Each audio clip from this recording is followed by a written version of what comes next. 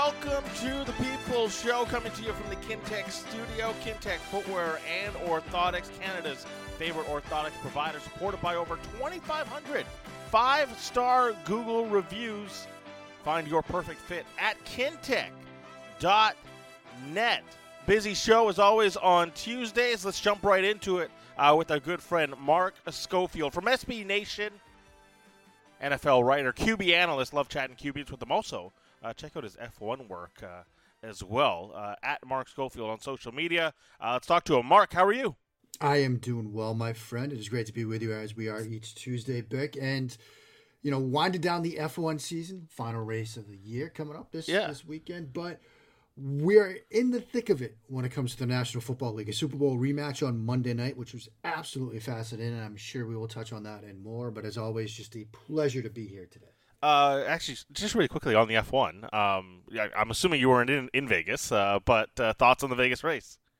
I was not in Vegas. I did have the opportunity to go, but my daughter and I run a 5K every season. Right on. And the 5K was set for 8 a.m. East Coast time on Sunday morning. So with an F1 race set to go off at 1 a.m. that morning, I wasn't going to be able to go out to the race and then get back in time. So I was not there. Simone did set a PR, her best 5K time ever. We're very excited about that. There you go. But it did get off Vegas to a very rocky start. Obviously, we had the Carlos Sainz Jr. crash in FP1 that, destroyed his SF23.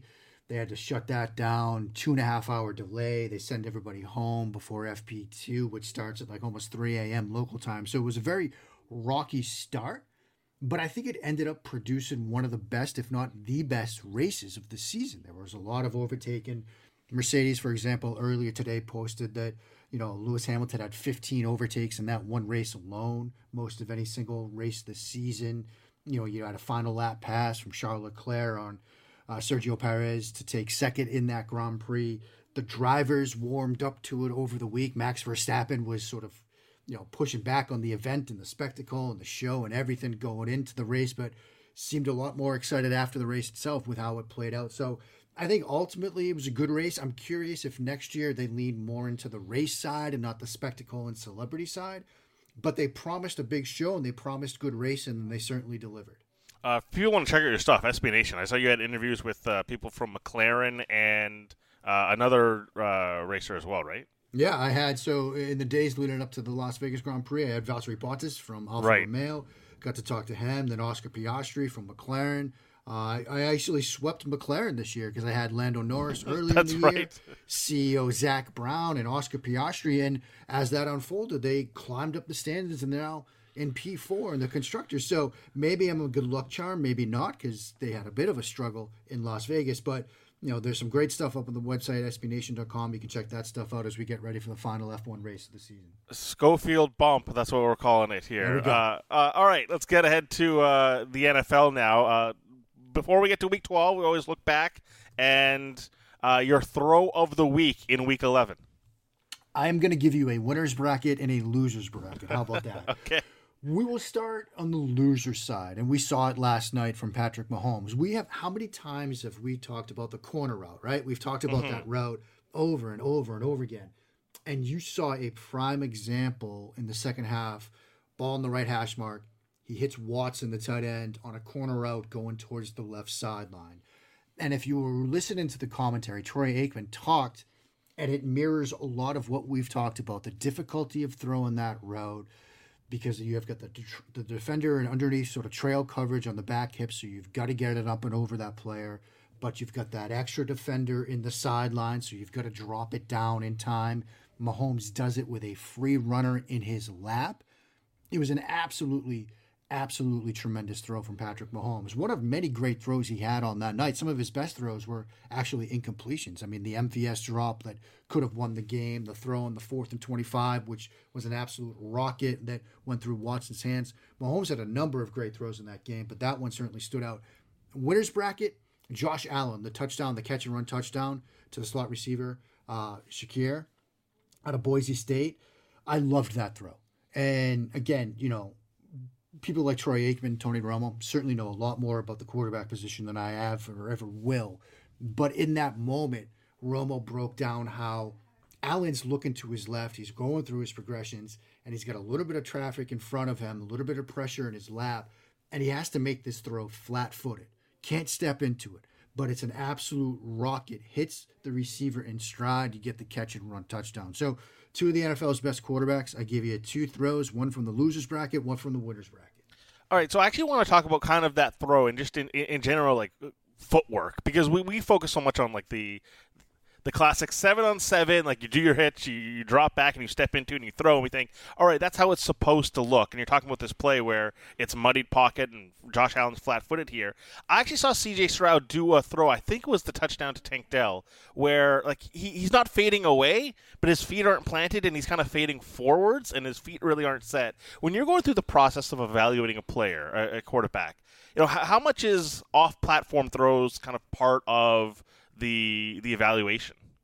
More and more each year is the sort of the simple answer there, but let's put a little more meat on that bone, because it used to be that you'd want to see fluid, precise, teach and tape type of footwork, right? I remember, when I first sort of got into this and, from my own background playing the position, you want to see, 7-step drop. You want to see the 3 big right feet and the crossovers, the hitch and the throw and all of that stuff.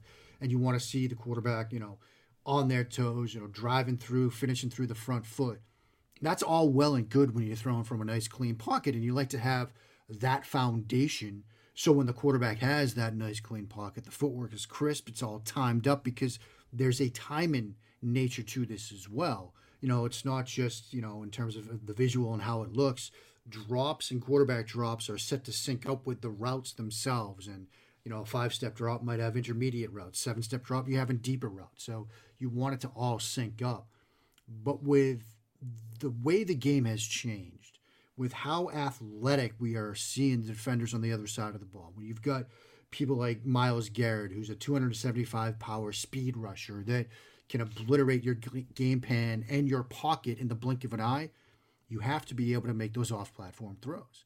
And you have to be able to make those throws still with enough velocity and placement that the route concept will be successful. And so, when I first started getting into this and evaluating quarterbacks, professionally, not sort of amateurly, it would led me to looking at a player like Brad Kaya. Remember him from Miami? Right. And thinking, oh man, this guy is great. He's teaching tape at the quarterback position. Playing quarterback in the NFL is not a teaching tape exercise. It's a make stuff happen, solve problems the only way you can type of exercise. And so you need to have that ability to throw off platform. You need to still be able to get velocity and placement.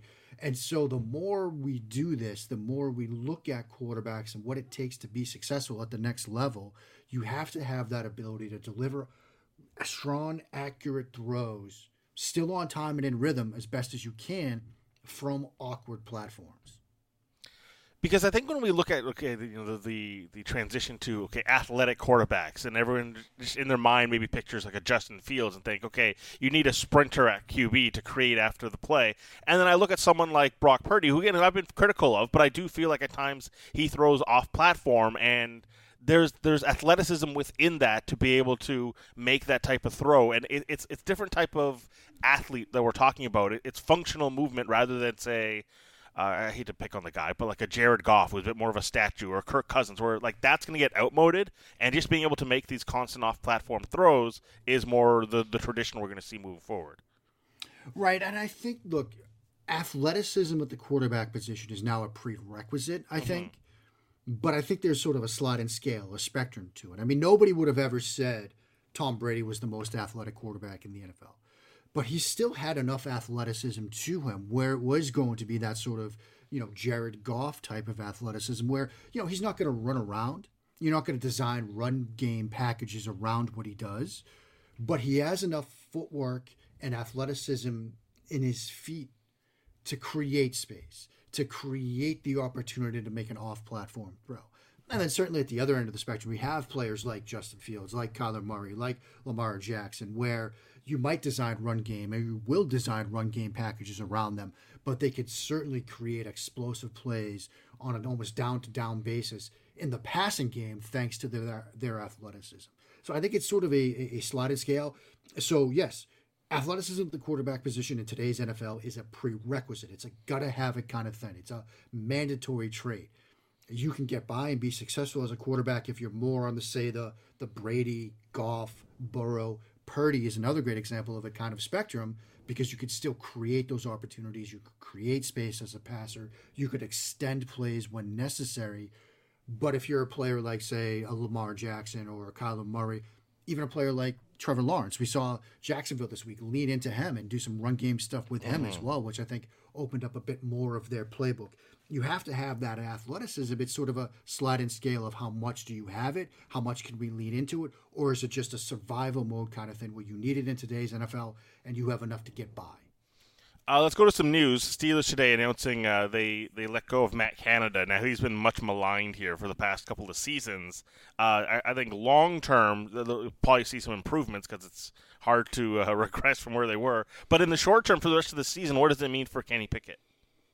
I mean, it's never easy for a young quarterback to have to sort of change things up in year 2, year 1, year 3. We've seen this before with other young quarterbacks where you get that offensive coordinator change. I mean, a prior example, Marcus Mariota, who went through different offensive coordinators during his start in Tennessee. We certainly saw with the New England Patriots and Mac Jones last year. You go from Josh McDaniels to Matt Patricia and now Bill O'Brien in year 3. And I don't think many would be surprised if we get to April and the Patriots are drafting a quarterback with their first pick in the draft. I mean, you have seen throughout the course of NFL history, NFL recent history, offensive coordinator changes, while they might appease sort of the larger fan base, while they might lead to perhaps a quick bump for an offense. We saw it last week with Buffalo, right? They fired Ken Dorsey, they hand 32 on a good Jets defense the following week. It may provide a sort of short-term bump, but the bigger picture here is the Kenny Pickett development angle to this. It may be a setback. Now, look, Pickett is a smart, intelligent quarterback. Now, everything I've been told by people much closer to him, than I am, is that, look, he'll pick up whatever changes they're going to make, whatever tweaks there will be to the playbook and to the game plan almost overnight. So maybe it won't be a problem, but this is something to monitor because, again, it's all about developing the young quarterback when you have that rookie, that young quarterback on that rookie deal, years 1, years 2, years 3. They are so critical. And changing offensive coordinators, changing play callers in the middle of that could lead to a bit of, I don't want to say regression, but perhaps stagnation in development, which is kind of where we were. I mean, let's not forget, I pointed this out on social media on Monday. The following quarterbacks have all thrown 6 touchdown passes this year. Tommy DeVito, Zach Wilson, Will Levis, Desmond Ridder, and yes, Kenny Pickett. And I think if you're a Steelers fan, that's a concerning statistic because the other group of those quarterbacks, they either got the job late in the season or have been benched already. And now you've got your guy that was your starter week 1 in that same category. It's not a great category to be in right now. Talking to Mark Schofield as we do on Tuesdays here on The People Show. On the other side of that game, Dorian Thompson-Robinson takes over for Deshaun Watson. And it looked like a simplified game plan, but still able to execute as best as he could. Gets 165. There's an interception in there. But impressions of him where it was a more normal week for him because he didn't have to find out he's starting basically hours before the game. Right. And I thought he was more comfortable within their offense. He was more confident. The decision-making seemed... he seemed more at ease with the playbook. He didn't seem overwhelmed by it at times. And like you said, certainly a more simplified offensive game plan. They had a week to get ready, so it was a situation where they knew what he was comfortable running. They had some run game elements for him. He's certainly a player that, checks that competitive toughness box. I mean, they had that sort of reverse end around early in the game where you've got him out in front as a lead blocker, made some good throws. I mean, this is their recipe going forward, right? Keeping games close, relying on their defense, leading into their defense. They had a play early in that game where, it was Pittsburgh's first offensive snap. It looked like they had a safety. They didn't challenge it. I think if they had, they would have gotten those 2 points there. But they did a good job getting him ready for this game. It didn't seem overwhelming. They got the win. They have a favorable schedule going forward. And so I think they're probably comfortable with him. I know they added Joe Flacco. That's more of a depth, like emergency quarterback type of move here. I think they seemed comfortable with DTR. He seemed comfortable in that offense. And I think as we get through the next couple of weeks, they'll probably open things up a little bit more for him each week. You mentioned the Monday Nighter last night. I imagine a certain level of football nirvana, seeing a Super Bowl rematch, potentially even a Super Bowl preview, to be honest. But let's go through the interception there. Is that just a great play by Kevin Byard? It is a very good play. Very good play by Byard. I think sort of from Mahomes' perspective, he might have been able to complete that, if he had put a little bit more on it, to be honest. I mean, I think it was a throw where, like I said, Byard did a very good job to read that, to read his eyes, to get himself to the football. But I think, if you were to sit Patrick Mahomes down right now and say, hey, this game didn't go the way you want. What do you think you could have done better? What do you think you could have, improved? Or what could have you done differently? I think you would have said, look, I got to put that right on him. I've really got to put that right on him between the 8 and the 4, drill that in there. He took a little bit off of it. Now, sort of, when you're walking through the game, the play, and you're seeing how the coverage unfolds, you might sort of understand why he's, trying to place it a little bit, because it's not really an underneath defender so much in trail. He kind of comes off of it a bit because it's more of a zone structure and this defender's trying to match it, but he's still going to get it over him. So he's trying to take a little bit off trajectory wise to place it. But I think Mahomes would say, look, next time I've got to put a little more heat on this. So Byard made a great play. Obviously, when you're reading the quarterback's eyes like this in the zone structure and you're doing it against Patrick Mahomes, you've made a pretty darn good play. But I think Mahomes would say, look, I need a little bit more heat on this one. Were the conditions kind of set up in a way that you're not really taking a lot out of what we saw from Hurts or Mahomes? Yeah, I mean, when you evaluate quarterbacks sort of from a draft perspective, you want to see how they play in weather. Sure. But when you sort of take a step back and now they're in the NFL and these are two established quarterbacks, and I don't think anybody's, absent perhaps the most hardcore, pessimistic of fans saying that these are, bad quarterbacks or anything like that. These are two of the game's best. I don't think you're going to look at the results last night, some of the throws and missed opportunities.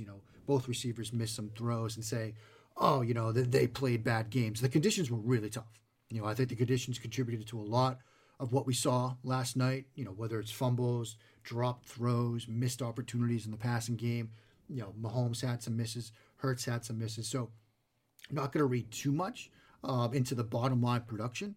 But look, we're getting into that part of the schedule where, both of these teams play outdoors. You might get an AFC Championship game, at the same stadium in a couple of months here. You might get an outdoor NFC Championship game again at the Link, and you might have weather conditions to deal with. And so, it's certainly something to keep in mind if we do encounter such circumstances down the road.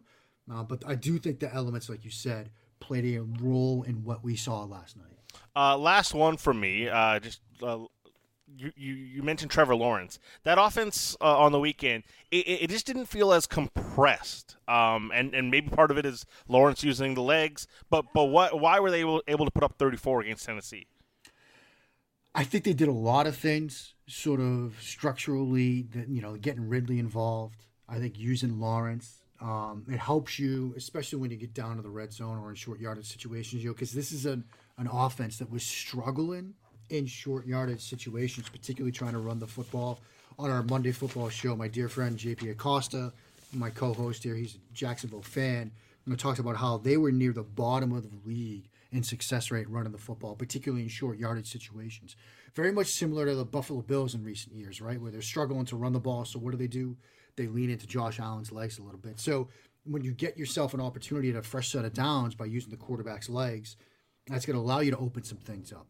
It's going to give the defense one more thing to think about. And especially when you start spreading them out a little bit, like you said, they weren't as compressed. It's going to create some light boxes for the quarterback. So it was very nice to see that from Jacksonville. I want to see more of that going forward. I know, look, Lawrence is a little bit banged up. He's had a knee throughout this season, but he's a very athletic quarterback, extremely athletic quarterback. And that just gives that offense one more element for opposing defensive coordinators to worry about. He is Mark Schofield. I always love chatting with him on Tuesdays, and Thursday is going to be a lot of fun, Mark. So happy Thanksgiving, and hope you enjoy all the turkey and 3 games of football. It is going to be a fantastic holiday. It's one of my favorites. I thank you so much for wishing me, giving me the good wishes there. It's going to be 3 great games. We also, interestingly enough, it's the 30th anniversary of the Sleep Bowl. You remember that one? You know, Cowboys, Dolphins, the blocked field goal with Leon Lett. Oh, my goodness. That wow. was 30 years ago this Thanksgiving. So, you know, I've actually got something coming up on that will go up Wednesday, looking back at the Sleep Bowl. And, you know, it was a lot of fun because I remember watching that game at my great-grandmother's house. It was fun to watch. So it was fun to look back at that. Amazing. All right, well, we'll keep an eye out for that. At Mark Schofield on your socials. Talk soon, pal. Thanks so much, my friend. Enjoy the games this Thursday. Great stuff as always from our good friend Mark Schofield, at Mark Schofield on social media. Make sure you give him a follow. All right, Tuesday, we do it. Bick's Best NFL Power Rankings going into week number 12. Let's start it off at number 10 on our way to number 1. Pittsburgh Steelers, they hold true here. I know it's a loss. They make this change at offensive coordinator. I like what they're building. Hopefully, this offensive change finally sparks a little bit more creativity from this offense. So one of the most basic units, it's an upgrade in offensive coordinator. They'll get Minka Fitzpatrick back. They hold true in the top 10. They lose to the Cleveland Browns, who come in at number 9 again. They got a good unit. They got that defensive side of the football. DTR, I'm curious to see how basic they keep it for them. And if they're able to execute simple stuff, they have a running game, they can keep it easy on him. Play field position. Let the defense go to work. Myles Garrett's having this Defensive Player of the Year type season. That'll keep him in games, and they can win late. Kevin Stefanski, they give him his credit. He's doing a fantastic job. He's got them here at number 9. I'm putting the Jaguars at number 8 here. Big game for them. Divisional game. You go win that one. Yeah, it's the Tennessee Titans. They're having a tough year, obviously, but showed out in a big way because there's a lot of questions on what this offense can look like. Having some struggles there. 34 points is 34 points, so a good one for the Jacksonville Jaguars. Going to be interesting to see Houston this week, how they play. They got Cincinnati, they got Cleveland, they got Baltimore all coming up. Maybe they slide back down a bit, but nevertheless, a good showing for the Jaguars. Pushes them up to 8. The Bills, we're boosting them back up to 7. I still want to see it again, but at least they can showcase when they handle the ball and they don't turn it over. They are a dangerous threat. And the best version of Josh Allen is always going to keep them in the mix. I want to see a high variance version of this team because if they're flying, it's going to be tough for a lot of teams to put up 30, even with that defense that's having some issues. This Bills offense can put up 30. And in today's NFL, with the scoring low, if you're putting up 28, 30 points, you're going to be on the right side of results more often than not. Number 6, Detroit Lions coming in at number 6. They rally in that game. Yeah, it was tough, and yeah, it's the Chicago Bears. They go and get that W. Was it a look-ahead spot, getting ready for Thanksgiving? Certainly something that could make the argument for. Now you get Green Bay. Now you get New Orleans coming up. Another game against Chicago. This Lions team, hey, they proved me wrong. I thought they'd hover around 9-8. Maybe win the division, be a close battle there with the Packers or the Vikings. They're pulling away right now, and that offensive line is a beast. 5, Miami Dolphins. Jalen Ramsey's back. You see his effectiveness in the secondary, getting some INTs. I was worried about Miami at a time where they ever pierced that true inner Super Bowl circle.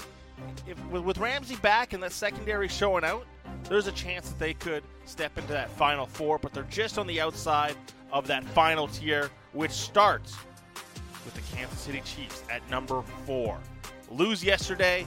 They can't score touchdowns in the second half. That's going to be a problem here. And just a little bit of a disconnect. Again, I keep mentioning this. This is a defensive team that happens to have Andy Reid as its head coach, Travis Kelce at tight end, and Patrick Mahomes at quarterback. But it is a strong defensive team. But you can't deny that there aren't issues right now passing the ball to wide receivers for the Kansas City Chiefs right now. You saw it on display yesterday. They got to get that corrected. They have time to do it. But as it stands, heading into Week 12, they're number 4. Put the Eagles at number 3. Go get another road win. I know they got one loss in the season. Shouldn't they be number 1? I still think they have a weakness in their coverage, although Kevin Byard helps in a great deal. He gets that INT yesterday. That's a nice acquisition from Tennessee. They're looking good. Number 2, San Francisco 49ers. Trent Williams coming back has been a huge help, obviously, to that offense. And they keep rolling. Chase Young, Nick Bosa looking fantastic like they did in college. They got that chemistry going immediately on the defensive line. The injury to Hufanga in the secondary might prove a bit of a problem, but early returns from the backup proved okay. And number 1, it's the Baltimore Ravens. Big win on Thursday. They right now are the class of the NFL, sitting at number 1. Everything is going right for them. The injury to Mark Andrews hurts. Yes, better news today. Andrews could make a return late in the season, but situationally, they're strong. They got the best kicking game. They got one of the best coaches in the league. Offensive coordinators, Mike McDonald, one of the best defensive coordinators in the league. Offensive coordinator, Todd Monken, one of the best in the league. So they are strong and stout in every situation.